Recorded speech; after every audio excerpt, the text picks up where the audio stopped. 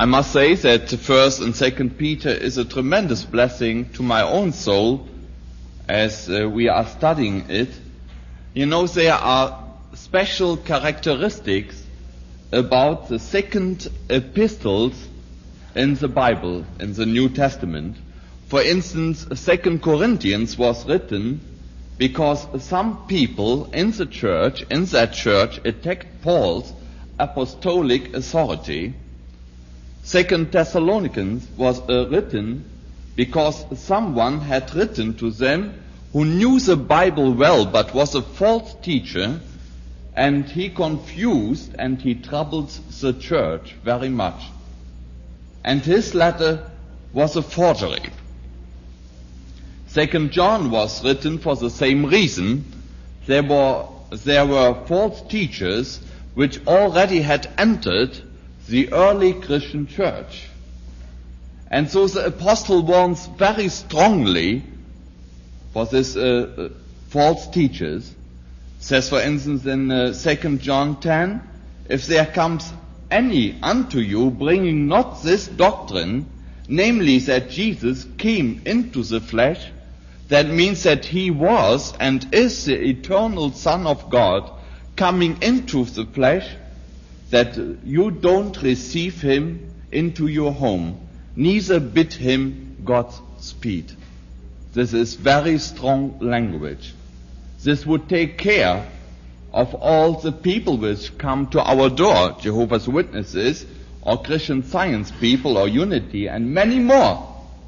We shouldn't receive them. Neither should we give them Godspeed. This is very strong language and very clear. And we are very thankful for the Word of God, which makes it so clear for our days. Then 2 Timothy was written because those Asian churches, on one side, they had not given up. They didn't cease to call themselves Christian, but they had turned away from the doctrine of grace. They brought in that salvation is obtainable by grace, including works. This was false teaching, and now we are dealing with 2 Peter, and we have the very same emphasis. Here, Peter speaks about the danger which the church of Jesus Christ is facing. Never before was his and all the other epistles speaking about false teaching more relevant than in our time. You know, Jesus spent a lot of time with his disciples to warn them for false teaching, and especially the 24th chapter of Matthew.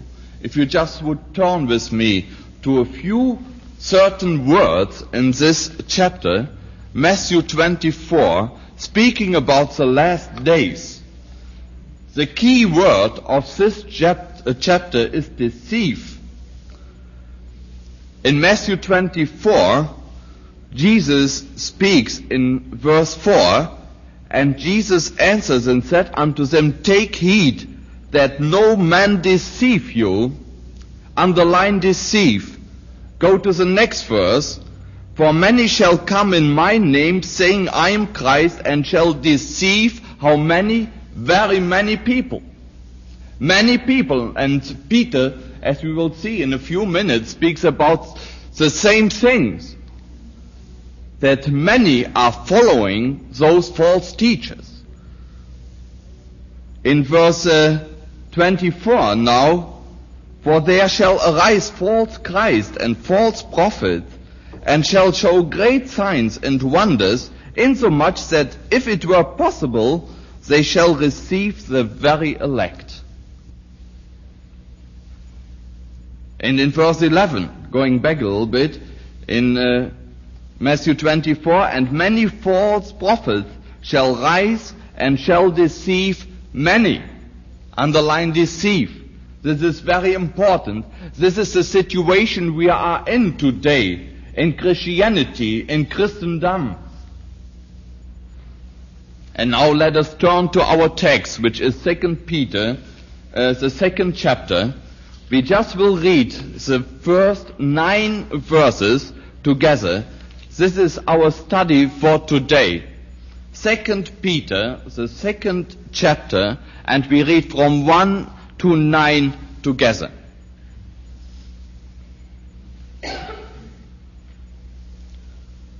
But there, let us read together, but there were false prophets also among the people, even as there shall be false teachers among you, who privately shall bring in damnable heresies, even denying the Lord that bought them, and bring upon themselves swift destruction. And many shall follow their pernicious ways, by reason of whom the way of truth shall be evil spoken of. And through covetousness shall they with feigned words make merchandise of you, whose judgment now of a long time lingers not, and their damnation slumbereth not.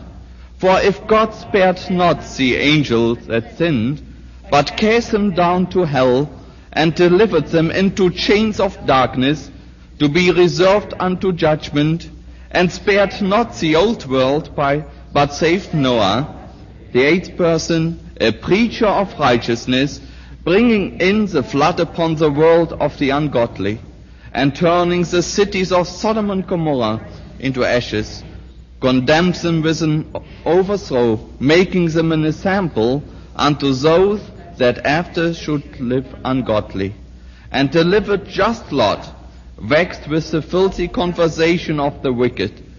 For that righteous man dwelling among them, in seeing and hearing, vexed his righteous soul from day to day with their unlawful deed.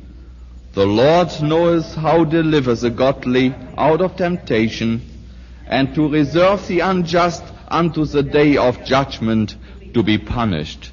Let us pray. Dear Heavenly Father, now we commit this hour into Thy loving care. Lord, we pray that You may move mightily among us in power and strength of the Holy Spirit, that this wonderful, great message may, and which is so serious, speak to our heart. If anyone is here in this very hour, that his heart might be open to the saving knowledge of the Lord Jesus Christ, the saving power of His blood may be applied. Oh, Father, we pray that Thou may bless Thy word in this hour. In Jesus' name, Amen. The key verse of this lesson, I would suggest, is 9. That the Lord knows how to deliver the godly out of temptations, and to reserve the unjust unto the day of judgments to be punished. Let me give you an outline first this morning. The first 3 verses deal with the position of the false teacher. Firstly, in verse 1, before the Lord, their position before the Lord. In verse 2 to 3, their position before the people. In verses 4 to 9, we have the second division of our lesson. We have the perdition of the false teachers, as it is illustrated in verse 4, in the evil angels, illustrated in verse 5, the destruction of the old world, and illustrated in 6 to 9, in the destruction of Sodom and Gomorrah. How can we ever recognize false teachers, false teaching? The only standard is the Word of God. How thankful we are for the Word of God. If we wouldn't have the Word of God, then we would be lost completely. No one would know what is right or what is wrong. Then everybody would be right. There would be utter confusion in this world. But a standard is given to us, which is the living Word of God. The only living thing in this dying world.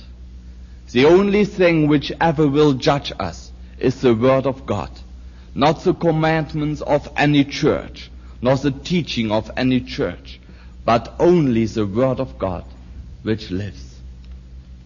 There's Hebrew 4:12, which says, God's Word lives and is active, and it cuts better than any two-edged sword.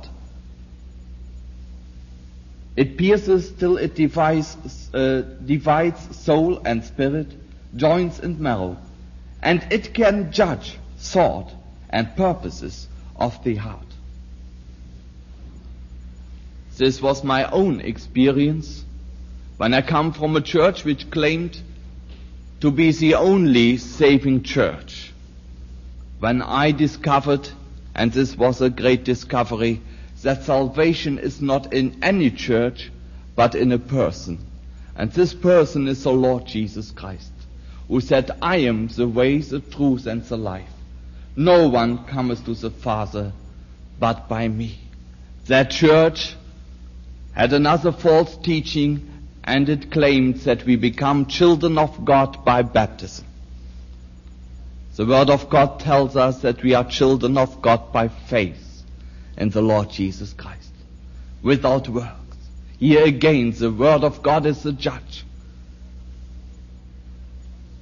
They claim too that the church is the only authority to interpret the Word of God. Is this what the Word of God tells us? No, the Word of God tells us that it is the Holy Spirit who leads us into all truth.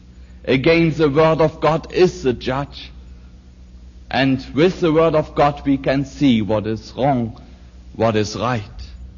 And when it came then to a confrontation between the church and myself, I rather would follow the Word of God and leave that church because I love Jesus more than anything else. His Word is truth, and His Word is light.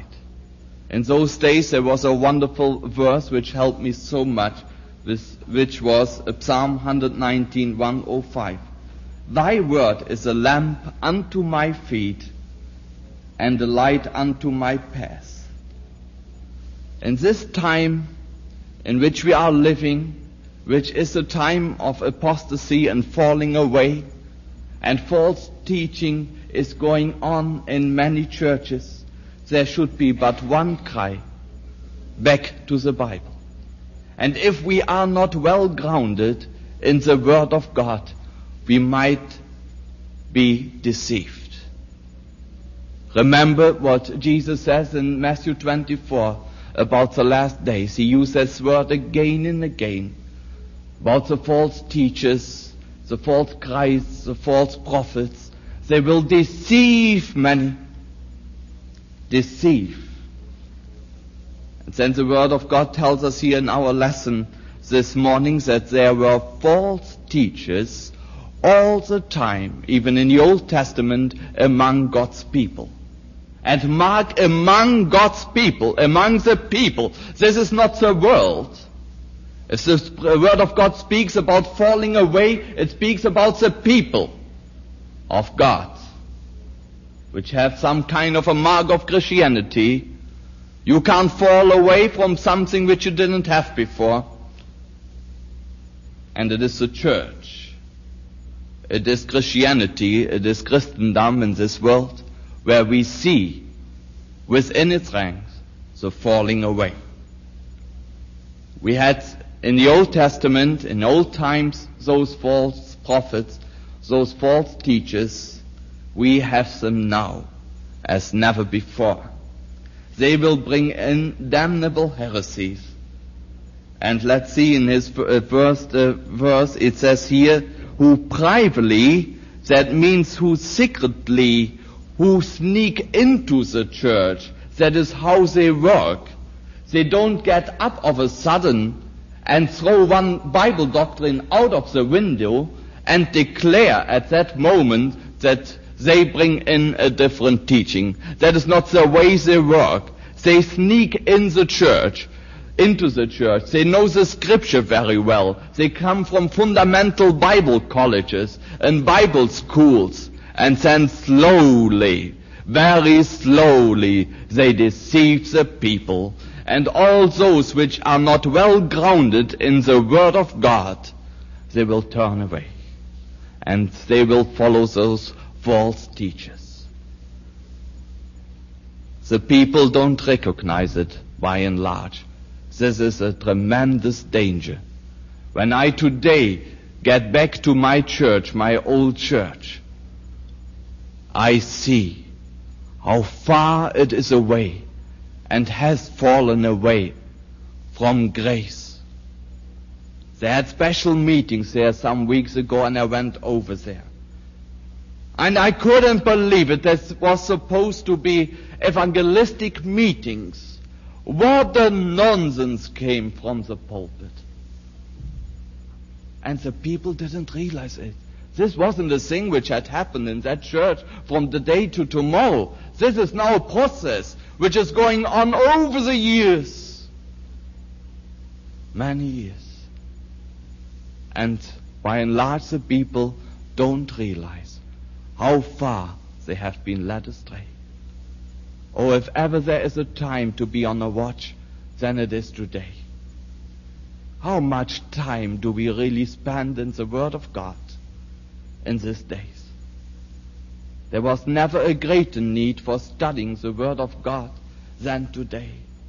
Oh, listen, there are some good things in this world still, and I'm thankful for it. But you know, I don't read good books even. I don't even look at good television programs. You know why? I have something better to do. I'm a terribly busy man. But if I can spend a minute and spare a minute, I rather would spend it in the Bible. I would spend it on my knees in prayer.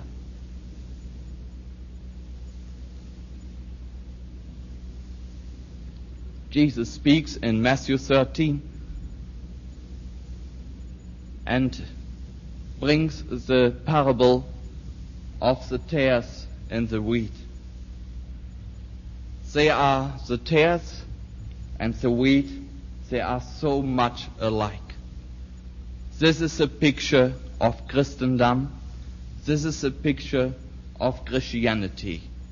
That believers and unbelievers are joined together in Christian churches. And only for one who is indwelt by the Holy Spirit and who lives in the living Word of God, for such a one it might be possible to recognize a false teacher or an unbeliever. And even though in some cases it might be impossible, we have to leave it with the Lord until the day of the harvest. This is the message of the parable of the tares and the wheat, that we have to leave it with the Lord. There are many people which know the language of Canaan and which are using it, and yet they never have given their heart to Jesus Christ. And here comes in, and this might give us some difficulty when we read verse 1, where it says that they will bring in damnable heresies, even denying the Lord that hath bought them. This might give us some difficulty. We might think, as we just read through, that those people mentioned here were saved, that they were bought. I don't think so, that those people were ever saved, nor are they saved. This verse does not suggest that finally all people will be saved, or that those false teachers are saved. Salvation is a universal thing. When we compare this with many other scriptures, like 1 Timothy 4:10, where it speaks about the Savior of all men, that is Jesus Christ. Or think of John the Baptist, speaking to the people on the banks of the Jordan River when he sees Jesus coming. Behold the Lamb of God, which taketh away the sin of the world. Does this mean that all people are automatically saved? No. Salvation is universal, but only those which receive him are the saved ones. For as many as received him, to them gave he the privilege, the power to become children of God. Verse 2, many shall follow. Many shall follow their pernicious ways. This is their position before the people. And how true that is. We could, I think each one of us, we could bring up many and tell many stories. How many people are deceived and are turned away. And the remnant, those which are staying faithful, is only a minority. This is the teaching of the Word of God. And this is so clear, expressed in the Word of God. It says, and through covetousness, in verse 3, shall they with feigned words, this means false and fake words, make merchandise of you. That means they will handle you as someone handles merchandise to his own pleasure and convenience in a store. That is what they do. They are very proud men. And the only happiness they get if they get a following. They are the leader and they get more and more people following them. That's the greatest pleasure they have. And they're handling you, taking you away from the precious Word of God. And they will teach you things which in return you will go out and bring to the world, to others. Well, our time goes on. Let's go into the second division. I think there is where we should spend the most time. The perdition of the false teachers, as it is illustrated in verse 4, firstly, about where it speaks about the evil angels, simply bringing in this message here that the false teachers and their followers, they will not get away from judgment, nor will they escape judgment, for the angels will not get away. They are reserved for that judgment day. In verse 5, he brings in the illustration of the old world, the world before Noah. This world did not escape, and it was only Noah with 7 other persons which were saved through the flood. Our present world, and this Peter makes so clear, will be judged, but this time it will be with fire. In chapter 3, 10 to 14, it makes it so clear. It speaks about this judgment day of the Lord, and it is such a tremendous thing for us to see that once the world was destroyed by the flood and by water, that the second time it will be destroyed by fire. Where it says, but the day of the Lord will come as a thief in the night, in which the heavens shall pass away with a great noise, and the elements shall melt with fervent heat, the earth also and the works that are therein shall be burnt up. Seeing then that all these things shall be dissolved, what manner of persons ought ye to be in all holy conversation and godliness, looking for and hasting unto the coming of the day of God, wherein the heavens being on fire shall be dissolved, and the elements shall melt with fervent heat? Nevertheless, we, according to his promise, look for new heavens and a new earth wherein dwelleth righteousness. Wherefore, beloved, seeing that ye look for such things, be diligent that he may be found in him, of him in peace, without spot and blameless.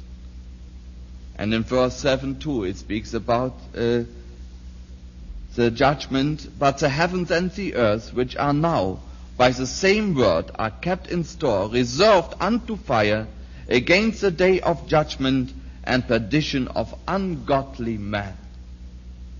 So the verdict over this world is spoken out by the very word of God.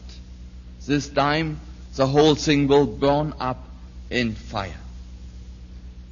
In verse 6, the word of God brings in the picture of Sodom and Gomorrah. And this is the story which excites me most, because I had some experience which I never will forget. This was the day when our city burned up, when fire came from heaven, so to speak, and our city went up in fire. Never forget those when I escaped this inferno and was looking back from the hills surrounding our city and looking back to our burning hometown. I couldn't help but think of Sodom and Gomorrah. You know, in the story when we read it in Genesis, where Abraham looks to Sodom and Gomorrah, it says, and the smoke of the country went up as the smoke from a furnace. And this is the picture I saw. Our burning city, all the fires of the city joined together in one big funnel and going like this. The smoke like from a furnace. And how thankful today I am that the Lord has saved my physical life in this terrible 20 minutes, because I was not ready to die. I wasn't ready. I wasn't ready to meet my God at that time. And He was merciful. And He saved my life and brought me out of this inferno, that at one later time I might hear the gospel of Jesus Christ and give my heart to Him. My brother didn't get out, and 8 people which during this bombing came into our city, into our shelter downstairs. I don't know who they were. But the Lord saved me, and they saved my father, and He saved my mother. Although I had cursed him. Remember when I was sitting on the rooftop and watching the skies, knowing that something is going to happen. Isn't this funny, you know? I don't know why I was there. I don't know what had happened, but that morning we felt that something was coming. People feel it today, that judgment is coming, and it bothers them very much. And they do everything possible to dull that feeling and to get away from it. But that morning, that was November 16, 1944, we felt that something is going to happen.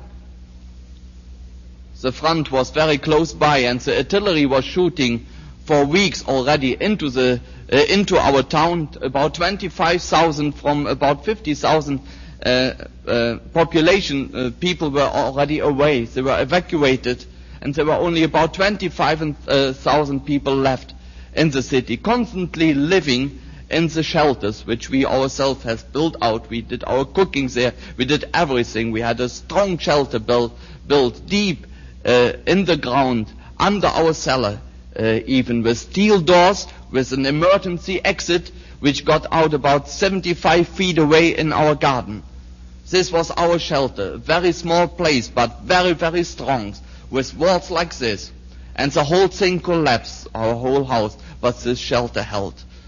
But and then when I was sitting on the rooftop, knowing that something is going to happen, My father was downstairs and he was fixing the bicycles. That day we wanted to get out. We didn't want to get out in the first place. We said it's no good to get away because we have to get the front let roll over us.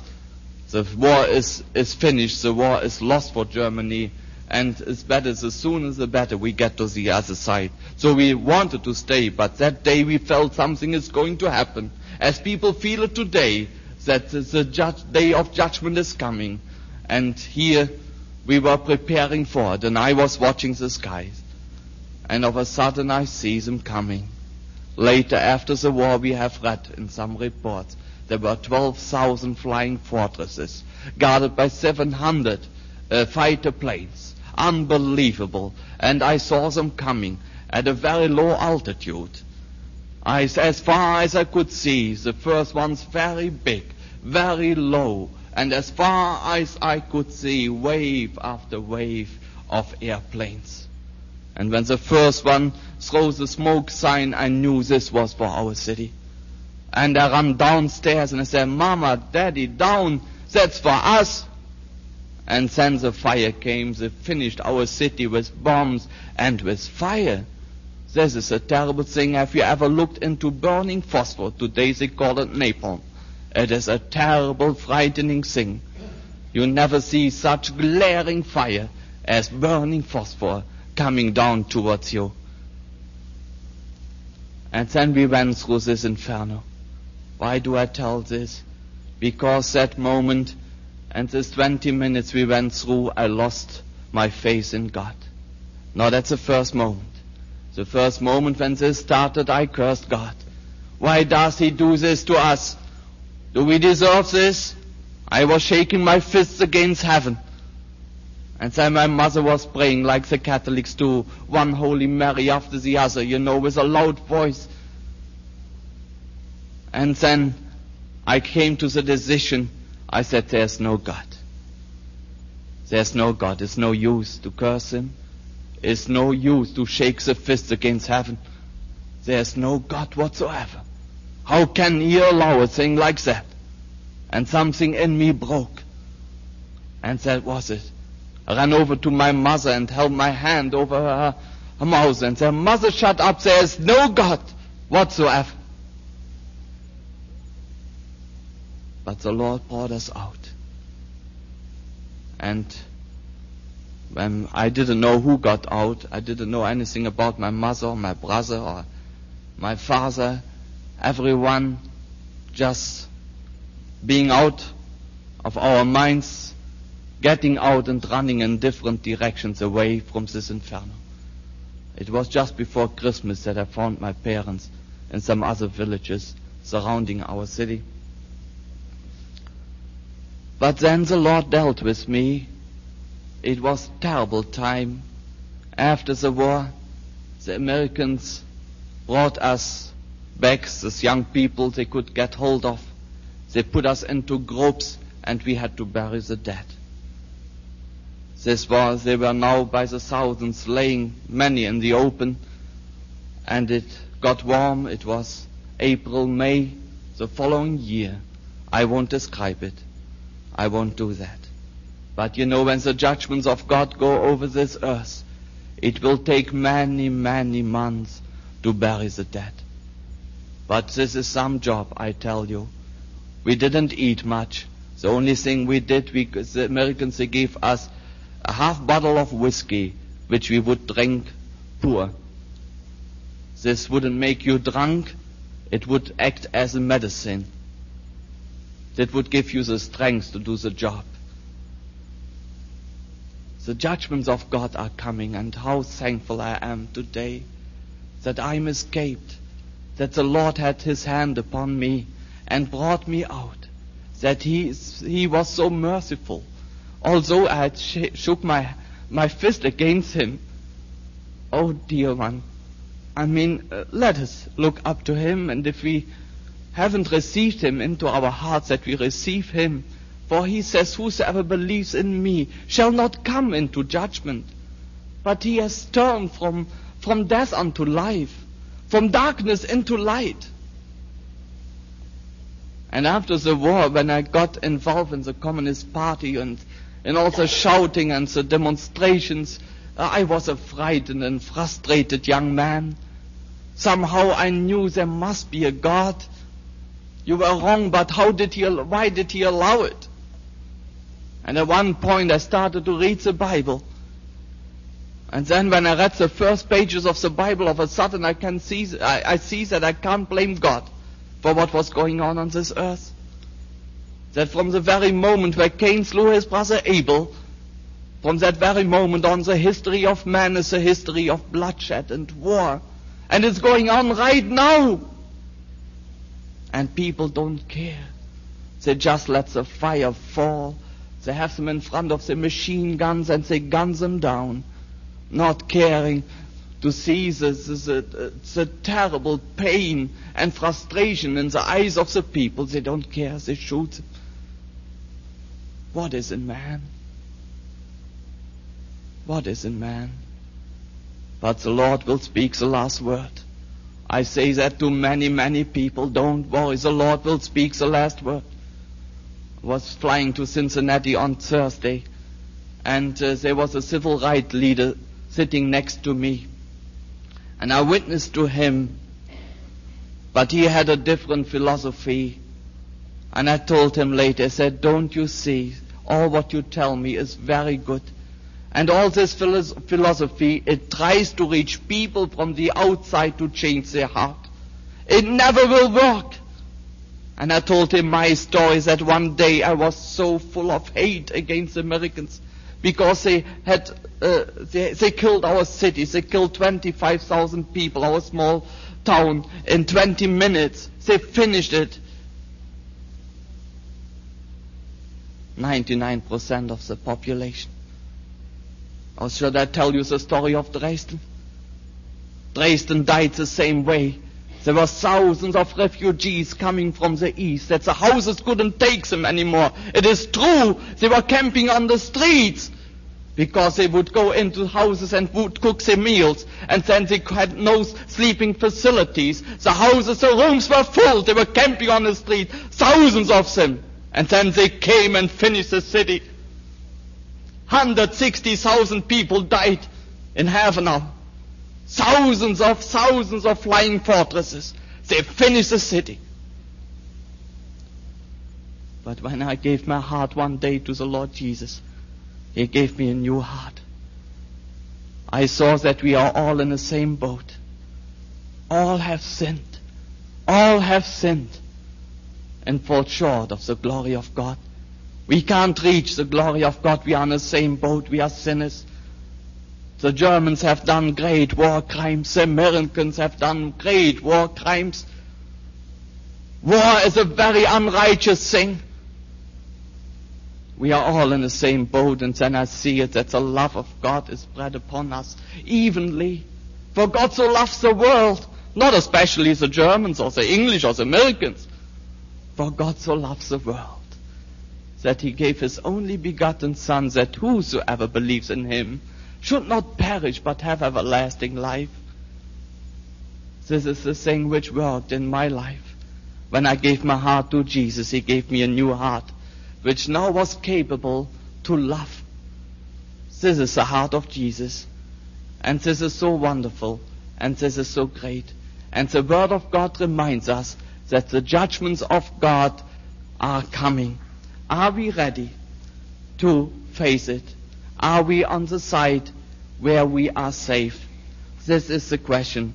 The Lord knows how to deliver the godly out of temptations and to reserve the unjust unto the day of judgment to be punished.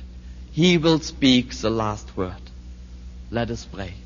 Our dear Heavenly Father, thank you so much for this time we spent in Thy words this morning. Thank you so much, Lord, for salvation in the Lord Jesus Christ. Oh, Father, that unto this very day and this very moment that the door is open and that the Holy Spirit speaks to our heart. As many as received Him, to them gave He the power and the privilege to become children of God. Oh, Father, we thank you that the door is still open, but that the judgment is coming. Oh, Father, give us the the right vision of this day, that we might bear this witness for Jesus, telling others about this possibility to get right with God, to get saved. Oh, Father, we pray in Jesus' name. Amen.